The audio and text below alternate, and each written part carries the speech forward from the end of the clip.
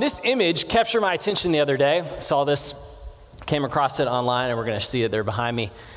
This is a photo of this quaint little seaside village in Greenland with this gigantic iceberg looming up behind it. Right?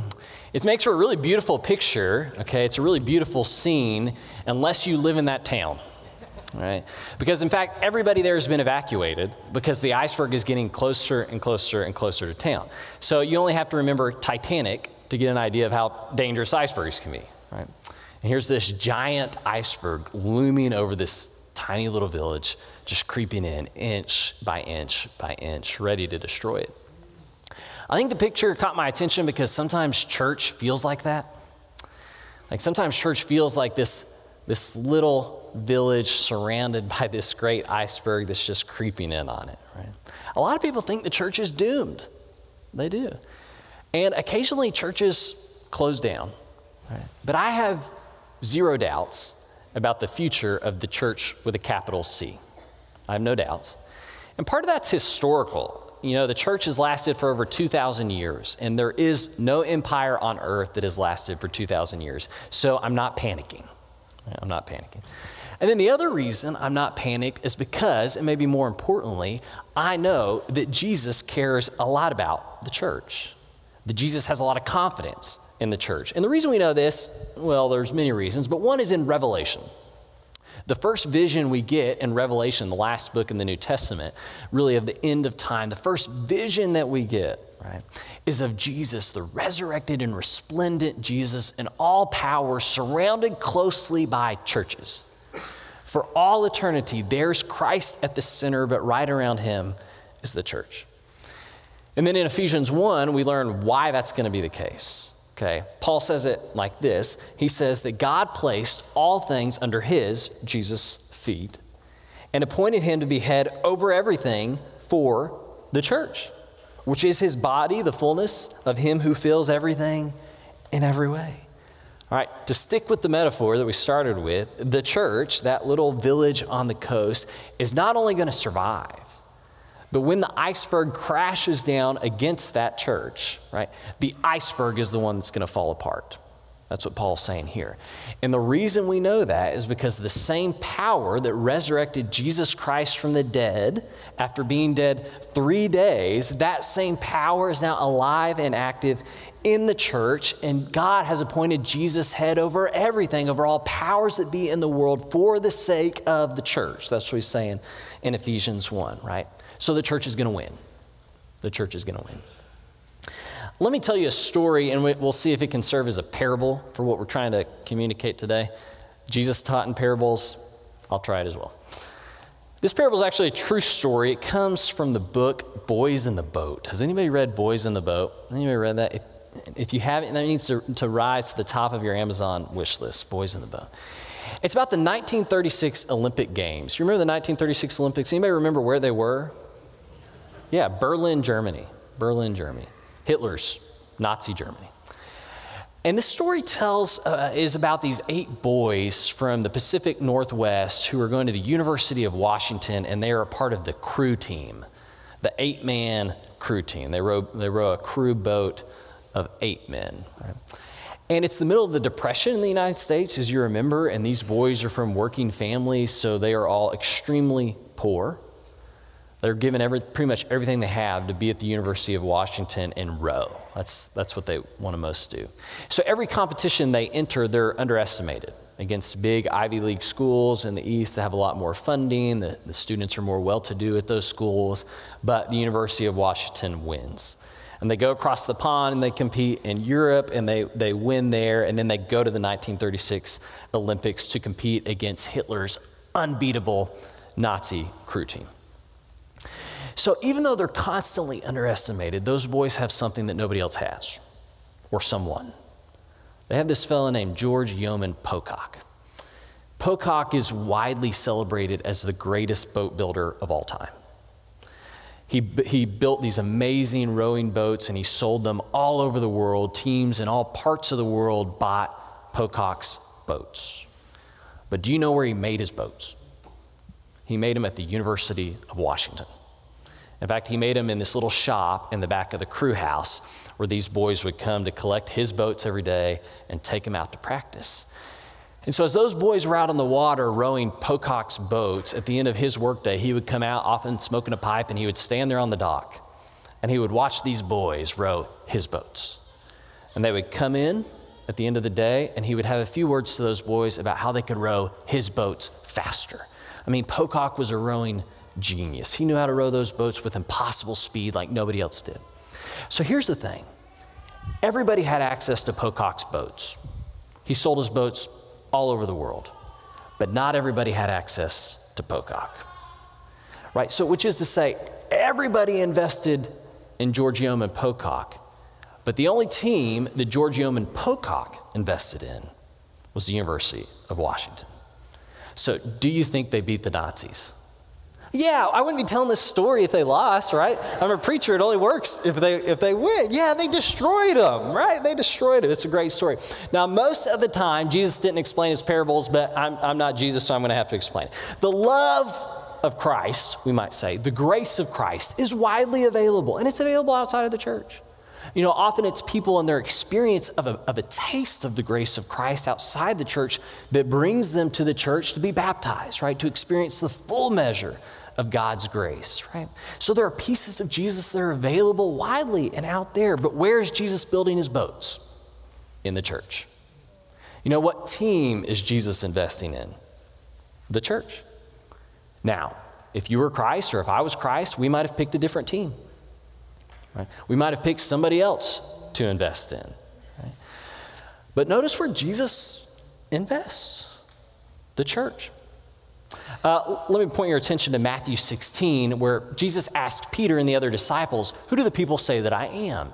And Peter responds, he gives a couple of different answers, and then he says, but you, Peter, who do you say I am? And he says, you are the Christ, the Son of the living God. And in response, Jesus does not say, great job, Peter. You are Peter, and on this rock, I'm going to build my college football team. You know, you are Peter, and on this rock, I'm going to build my social media following.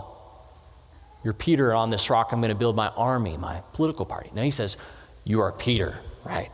And on this rock, I will build my church, and the gates of Hades will not overcome it.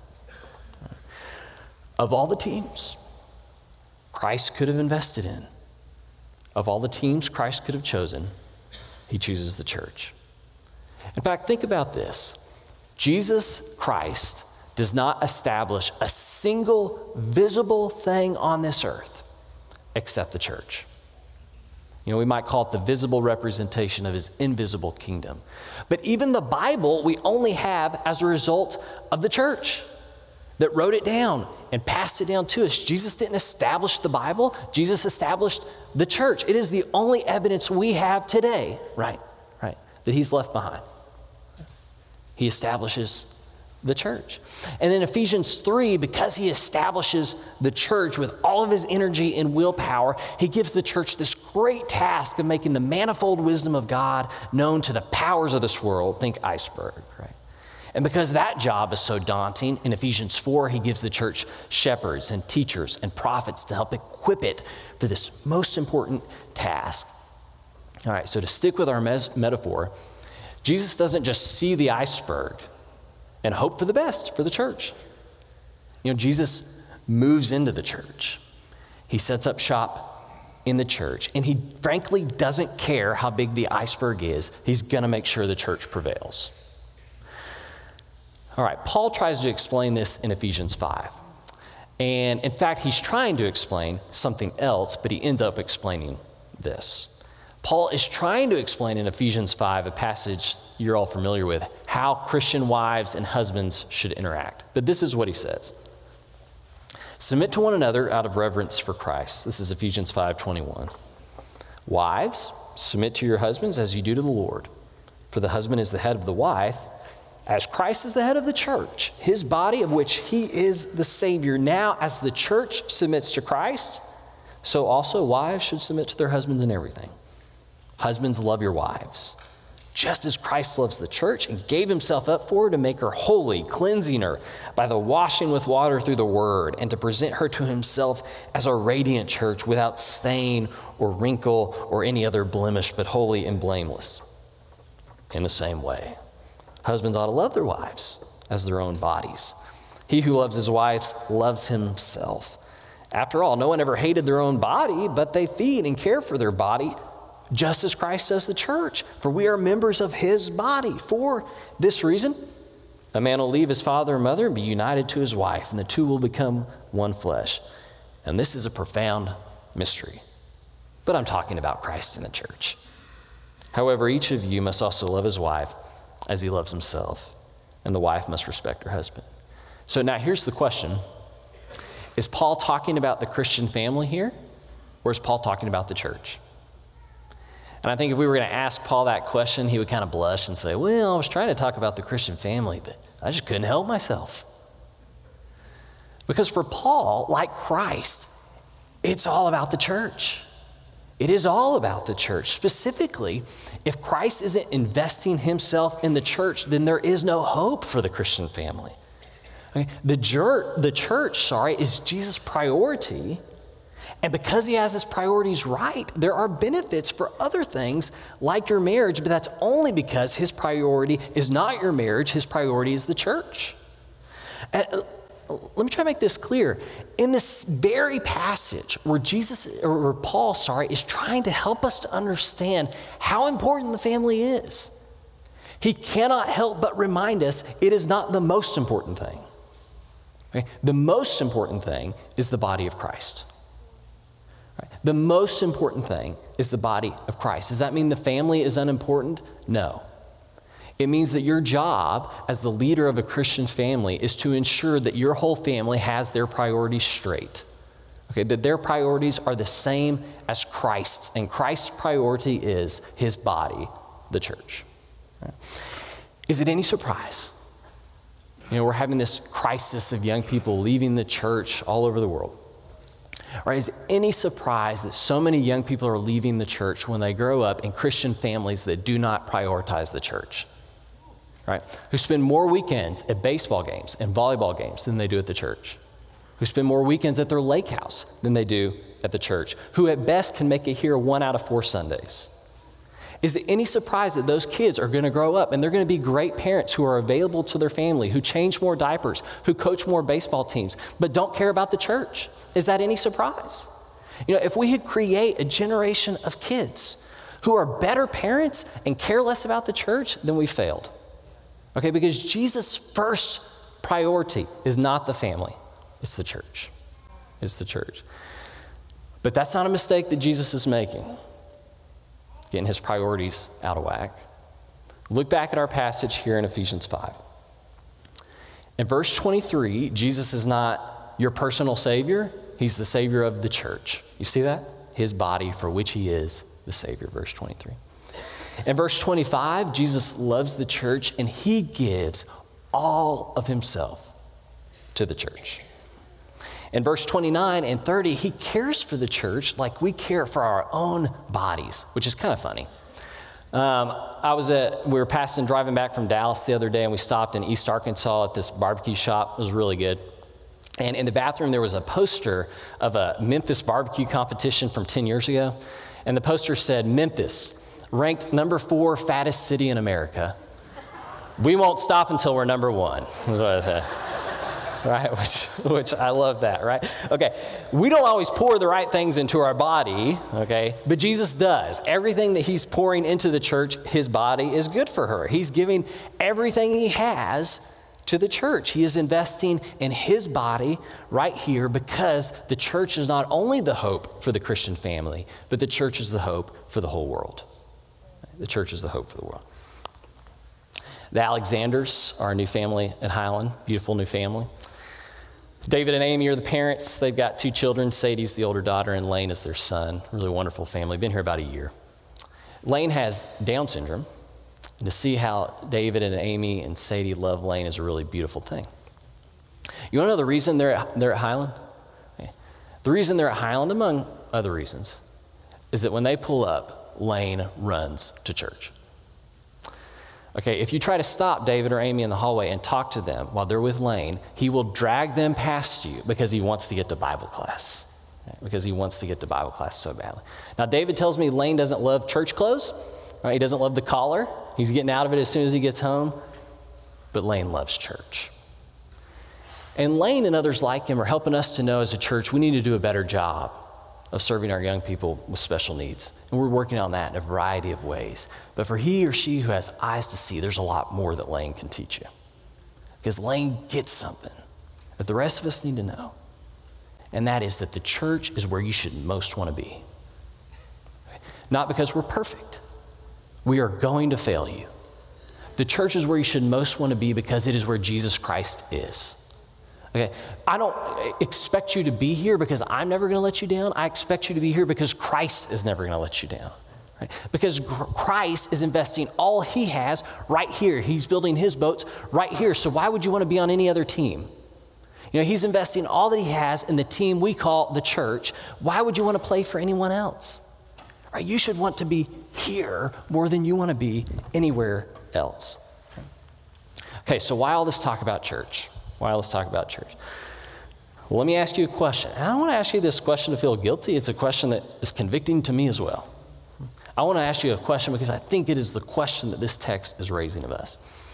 And that is, if the church is the most important thing to the resurrected Christ, is it the most important thing to you? You say, that's kind of a difficult question to answer. Let me ask it a little more plainly. If Christ is investing all that he can in the church, are you doing the same? Are you doing the same? For some of you, the answer is yes, and I'm really thankful that you're here. For some of you, the answer is no, and I'm really thankful you're here because I don't expect you to be Christ.